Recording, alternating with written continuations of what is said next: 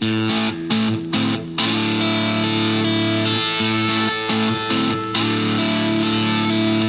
and welcome to the Pactum Individual Listener. I'm Mike Grimes here today with Pat Abendroth, and we are ready for another episode of Evangeli-Kitsch. Oh, I wonder if people are liking Evangeli-Kitsch. They like the first one. Yes. Second one, I don't really know what the reviews are going to be like on the second one. Yeah. I haven't seen. Third one, it's going to be amazing today. Going to be off the charts. Third time is a charm when it comes to Evangeli. Tastes good. Oh, wait a second. No energy. There's no energy. These are empty calories. Empty calories. We've got the snow globe going. We're ready for Evangeli-Kitsch 3.0. Evangeli-Kitsch with the Pactum snow globe. Do you have any Evangeli-Kitsch for today? The bottom says it's made in China. I thought for sure it was made like in Geneva or something like that. That would have been perfect. I can't believe that that's a cheap knockoff. I can. It's like a genie thing, you know. You have to the Aladdin genie thing, and then somehow you have magical powers. I just shake the snow globe. It's Pat's new fidget toy during the episode. That's what it is. It's a what were those called? Fidget spinners. Fidget spinners.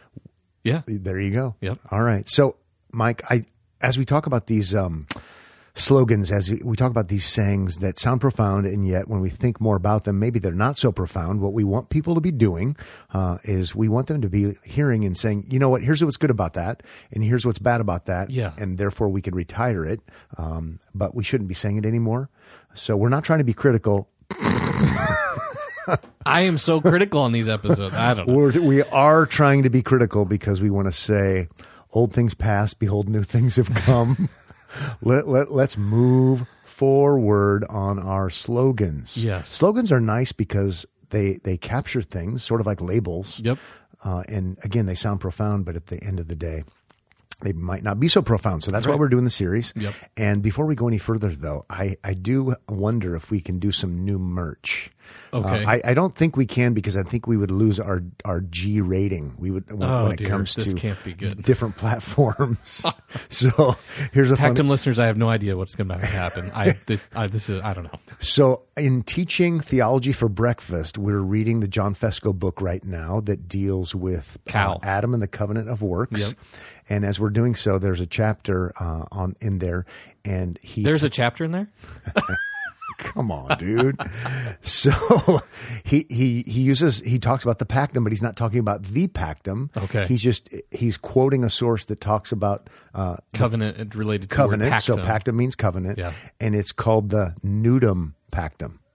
What? Right. Yeah. So sure enough, one of our friends, a friend of the Pactum, wondered if we were going to have some new body wash. And offer it on our store. So we are not going to do that. No. It means an agreement that's unenforceable. Okay. So it's Latin. Oh my gosh. So we are not going to introduce body wash, but I thought it was pretty funny. Oh, that is funny. Yeah. Okay. Well, let's. How many of these do we have today? I think we have 7. Okay, we've got remaining Evangeli-Kitsch. Yep, and I think we're going to retire this after this. We're not going to do 4.0 anytime soon. Yes. We might do it again. We could at some point. Maybe we bring it back. But as we get started with these 7 Evangeli-Kitsch sayings, slogans, what have yous. Yeah. Before we do that, I want to speak into your life. Oh. And here we have number 1. Ding, ding, ding, ding, ding, ding. Number 1, speak into my life. I mean, okay. 6 out of 7 of today, I am 100% guilty, and I've definitely said or have been a part of these sayings. Okay. So, speak into my life. How about this one? Have you said this before? What? Speak into my life? Yeah. Yes. You have? I'm confident I've said it. Now, can I give you the exact time, date, and location?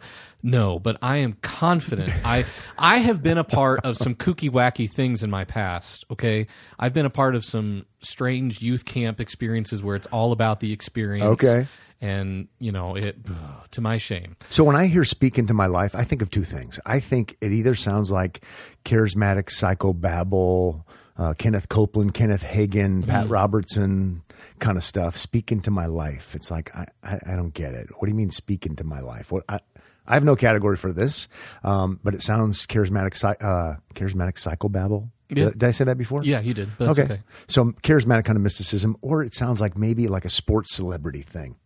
Like I could hear somebody say, to Allen Iverson or something, who he wants to be mentored and say, "Hey, I want you to speak into my life."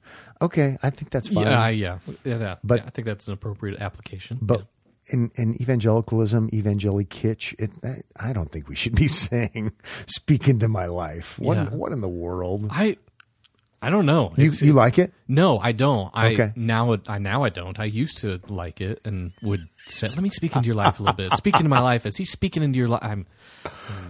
I had no idea you've experienced this. I kind of like it that you have. You've been around the block. I come from weird places. So I read one person describing this because I was trying to get some traction, finding out who says this, why they say it. And one person put it this way: it's a religious pseudo babble. Oh, that's why it was stuck in my head. Not psychobabble. It is a religious pseudo babble word for encouragement. It is 100%. We're trying to encourage. Let me encourage you, but instead it sounds really cool if I say, "Let me speak into your life a little bit." Okay, this person went on to say, but it usually amounts to someone who has no clue what they're talking about, giving you advice you didn't ask for. It's true. And you know what? I would venture to say that a lot of the times it would have nothing to do with Scripture. Oh, okay. For my personal experience, because we're experience oriented here on the Pactum, a lot of it would have nothing to do with Scripture. I mean, sure, maybe some principles or some things you could draw from Scripture, but I'm not going to actually reference the Bible. I'm not going to allow God's authoritative word to speak into your life. It's going to be me. Because what we're trying to do is we're trying to reach people where they are. We're trying to be missional. Yes. That's the next one for today. Number two on our evangelical cheese whizzy. Sounds profound, maybe. In fact, this one does sound profound, but you know what? Upon further examination, missional. Mm-hmm. I think this one maybe has fallen on hard times. Yeah. You don't hear it as much as you used to. I think maybe within the past, I don't know, 10 years or so, it's kind of... Yeah, my missional movement books are actually behind where you're seated right now. Brian McLaren. Yes. Those kinds of authors. Oftentimes they ended up being heretics. Rob Bell. Rob Bell. Yeah, that's Velvet right. Elvis. Missional. So missional is good because if you want to think like a missionary, you'll go into a different culture. And let's just say you move to a different country, you're in a different city, you try to you learn the language, you learn the manners, you learn the customs, you want to fit in because you want to communicate the gospel to people in a way they can understand. And so in that sense, we should think like missionaries, and I think Christians should think like missionaries. Yeah. How can we communicate effectively, clearly? But oftentimes being missional just turns into I don't know. How can I compromise? Yeah. In the effort to look like, sound like, and be like the people I'm around, what can I do? What can I toss out so I'll be acceptable to them and they might like what I have to say? Yep. I'm swearing because it's missional. Yeah, that kind of stuff. Never mind the fact that the Bible says we should have wholesome words proceeding from our mouth, not unwholesome ones. Right. I'm actually not doing it because of a biblical reason. So things like that get wacky, and the whole emergent movement was that way. Yep. Lots of really bad theology, but done in the name of, we just have to be missional and speak into people's lives. See? It is. Oh, but in all sincerity, I'm actually for this. I'm even as a preacher, I try to use synonyms. I try to speak in ways that people can understand me, but I'm not going to take the big words out. Sure. Let's do the big words. Let's do the Bible words, but let's try to help bring people along because there are always new people, or there should be. Yeah. And so we're trying to help people at all different levels, and we're trying to think maybe like they think. Yeah. Because we're trying to help them to understand things they don't know. Yeah. So joking aside, I'm actually someone who tries to be pretty missional, but I won't ever use the label because it's trendy. For watering things down, which is not so cool. Yep, it's kitsch, Evangeli-Kitsch. Evangeli-Kitsch. What kind of jelly do you like? Do you like jelly? Yeah, I don't have it much, but I mean, I'll do the standard grape or strawberry, peach. I don't. Yeah. Now is jam the stuff with the chunks in it?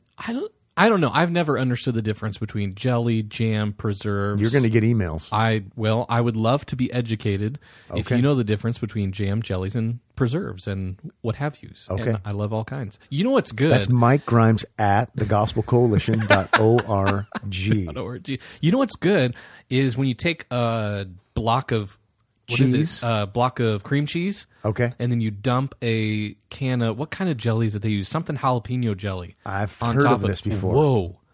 It doesn't sound too good. Hey-o. Yes. We have Pactum listeners who make their own of this kind of jalapeno jelly. Oh, seriously? Shout out to the Hare family. And woo, it's good. Tasty? Oh, Okay. yeah. It's good Nice. stuff. Now, whether it's jelly, jam, or preserves, I don't know.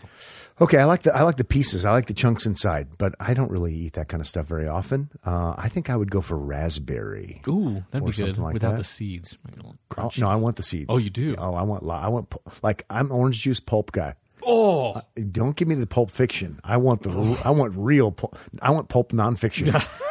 I Is what I can't do want. it. Can't do it. Yeah, my wife can't do it at all. But House divided. I probably haven't had a glass of orange juice for 30 years, 25 years. But man, some pulp. Oh yeah, baby. Chewing on your juice. Well, let's keep moving on with our Evangeli-Kitsch cheese whiz and jelly and orange juice. We've got number 3, incarnational. Incarnational. That makes me think of flowers. I don't know, but carnation. Oh, carnations. Yeah. Incarnational would be related to missional. Yes. So it's a great idea. Again, let's embody. Let's do the right thing. It kind of relates back to the deeds, not creeds. Sure. People like that kind of thing. Let's be incarnational. Let's be Jesus to someone else. And, okay, right? You're over there having your little moment. Jesus became incarnate, right? He became one of us. John chapter 1, and he became incarnate in order to save sinners. Yes. And so he condescended to do that. So we condescend and go into, other people's worlds, if you will. Sure, yeah. And we're there because we want to bring the gospel to them and we want to show them the love of Christ. So in that sense, I think I'm for being incarnational. Sure, yeah. That's positive. But at the same time, incarnational does have a history, does have some baggage, and the baggage tends to be, again, theological leftist. It has to do with people who end up denying the gospel, so you don't preach the gospel, not the biblical gospel anyway. We just incarnate Jesus, and we show them, and therefore they're drawn to us. Right. And it kind of ends there. And that's not where we're coming from. So let's not over pendulum swing. Let's not just yell at people about Jesus, right? A la like fundamentalism, fire and brimstone, angry at people. But at the same time, let's not over pendulum swing. And now we don't say anything, and everything is it's incarnational ministry. Yeah. But I'll guarantee you, this one, if it's kind of on the lull right now, it will come back. Yeah. And it will come back in pop evangelicalism with its Evangeli-Kitsch. Yes. And it's going to sound, so profound. But back to, we can't live the gospel, and we're not Jesus. And so let's be careful about this one. Let's not go there. Yeah, for sure. All right, moving on. We're doing number 4 because we have 7. Yes, we do. Number 4 is gospel-centered. Okay, I've used that one. I like that one. There are definitely redeeming quality. Wait, we're not supposed to say that about qualities. Yeah, no. But I mean, you see gospel, so that's good. That's right. We want to be centered on gospel and Christ, and that. Yep, that's all good. We do, but today it seems like everything is gospel centered. Yes. So, okay, on the one side, let's think gospel centered as in Christ centered. Yes. Which can also be misused. Yes, it can. Yep. When everything is gospel centered, then maybe nothing is actually centered on Christ and the gospel. Right? If everything is a gospel issue, it seems like before you know it, nothing is really a gospel issue. Right. So if everything is gospel centered, and before you know it, nothing is really gospel centered. At least that's where I'm coming from. So let's think in terms of, we read the Bible and we're not just reading only about miscellaneous Bible characters. How does this relate to the good news of salvation in Christ? Sort of like redemptive historical hermeneutics, redemptive historical preaching. It's gospel centered. We're looking for how everything relates to Christ. Yes, yeah. We like this kind of thing. We like Graham Goldsworthy's emphasis, for example, right, in his gospel-centered hermeneutics. Yes, that's good. So don't mishear us. Right. But it does seem like now all of a sudden people have caught on Everything. that this sells. It's the buzzword. I mean, Google gospel-centered, whatever you want, and it will be there. Yep. Have you ever had gospel-centered cupcakes? Well, I'm not sure. It depends if they all of the ingredients, Mike, were ethically sourced. we laugh because there was an article that the Gospel Coalition posted. I think so. Yes, yeah. it was Gospel Coalition. And it was the kind of the laughing stock of a lot of people, and rightfully so. Yeah. Because come on, dudes. Gospel-centered cupcakes. Gospel-centered cupcakes. You know my favorite cupcake? What? My favorite cupcake is one that my wife makes, and it's red velvet, but it's a special, it's a special red velvet recipe that has cayenne pepper in it. Oh. And the frosting has cayenne pepper and cinnamon in it. Oh. It's a kind of a spicy. That sounds good. It is Is it just enough to give the little tinge of spicy, or is it enough to be like, that's got some heat? It does not cause the weak to go cowering. Oh, okay. Anybody can handle it. Okay. But, oh, man. Probably my favorite dessert. So red velvet, delicious. Yep. Spicy. What is it? Spicy red velvet? I don't know what it's called. But anyway, it's awesome. So all of that to say, we like cupcakes, gospel-centered cupcakes, all the better. But we don't think there's such a thing. So I don't know. I'm still all for it. Yes, and I like things, for example, like the Big Picture Story Bible. Yeah. That came out for kids. Awesome, because it wasn't just random deity of Daniel, deity of David stories. Sure, yeah. It was gospel-centered. Yeah. And that's some fruit of the movement. And I think we were very not gospel-centered for a long time, even in evangelicalism. Right. So I'm thankful for the recovery, but now it's probably time to try to stop making money off of people by labeling everything gospel-centered. Yeah, I'd say it's a good thing that happened in evangelicalism, but then the marketing train just took off with it, and it got out of hand. Definitely. Yep. Yes. Okay. Oh, the next one, number 5 on the Evangeli-Kitsch list. This is an oldie but a goodie. Yes, very much so. We've got number 5 on Evangeli-Kitsch. WWJD. What would Jesus do? Okay. Yes. I kind of missed this one. Yeah. This happened after I'd become a Christian, and I was kind of disconnected, and I didn't really pay much attention to it. I definitely did. You imbibed? I had the bracelets. I thought of this today. I put a WWJD bracelet on the headstock of my guitar. I used to have one wrapped around up there.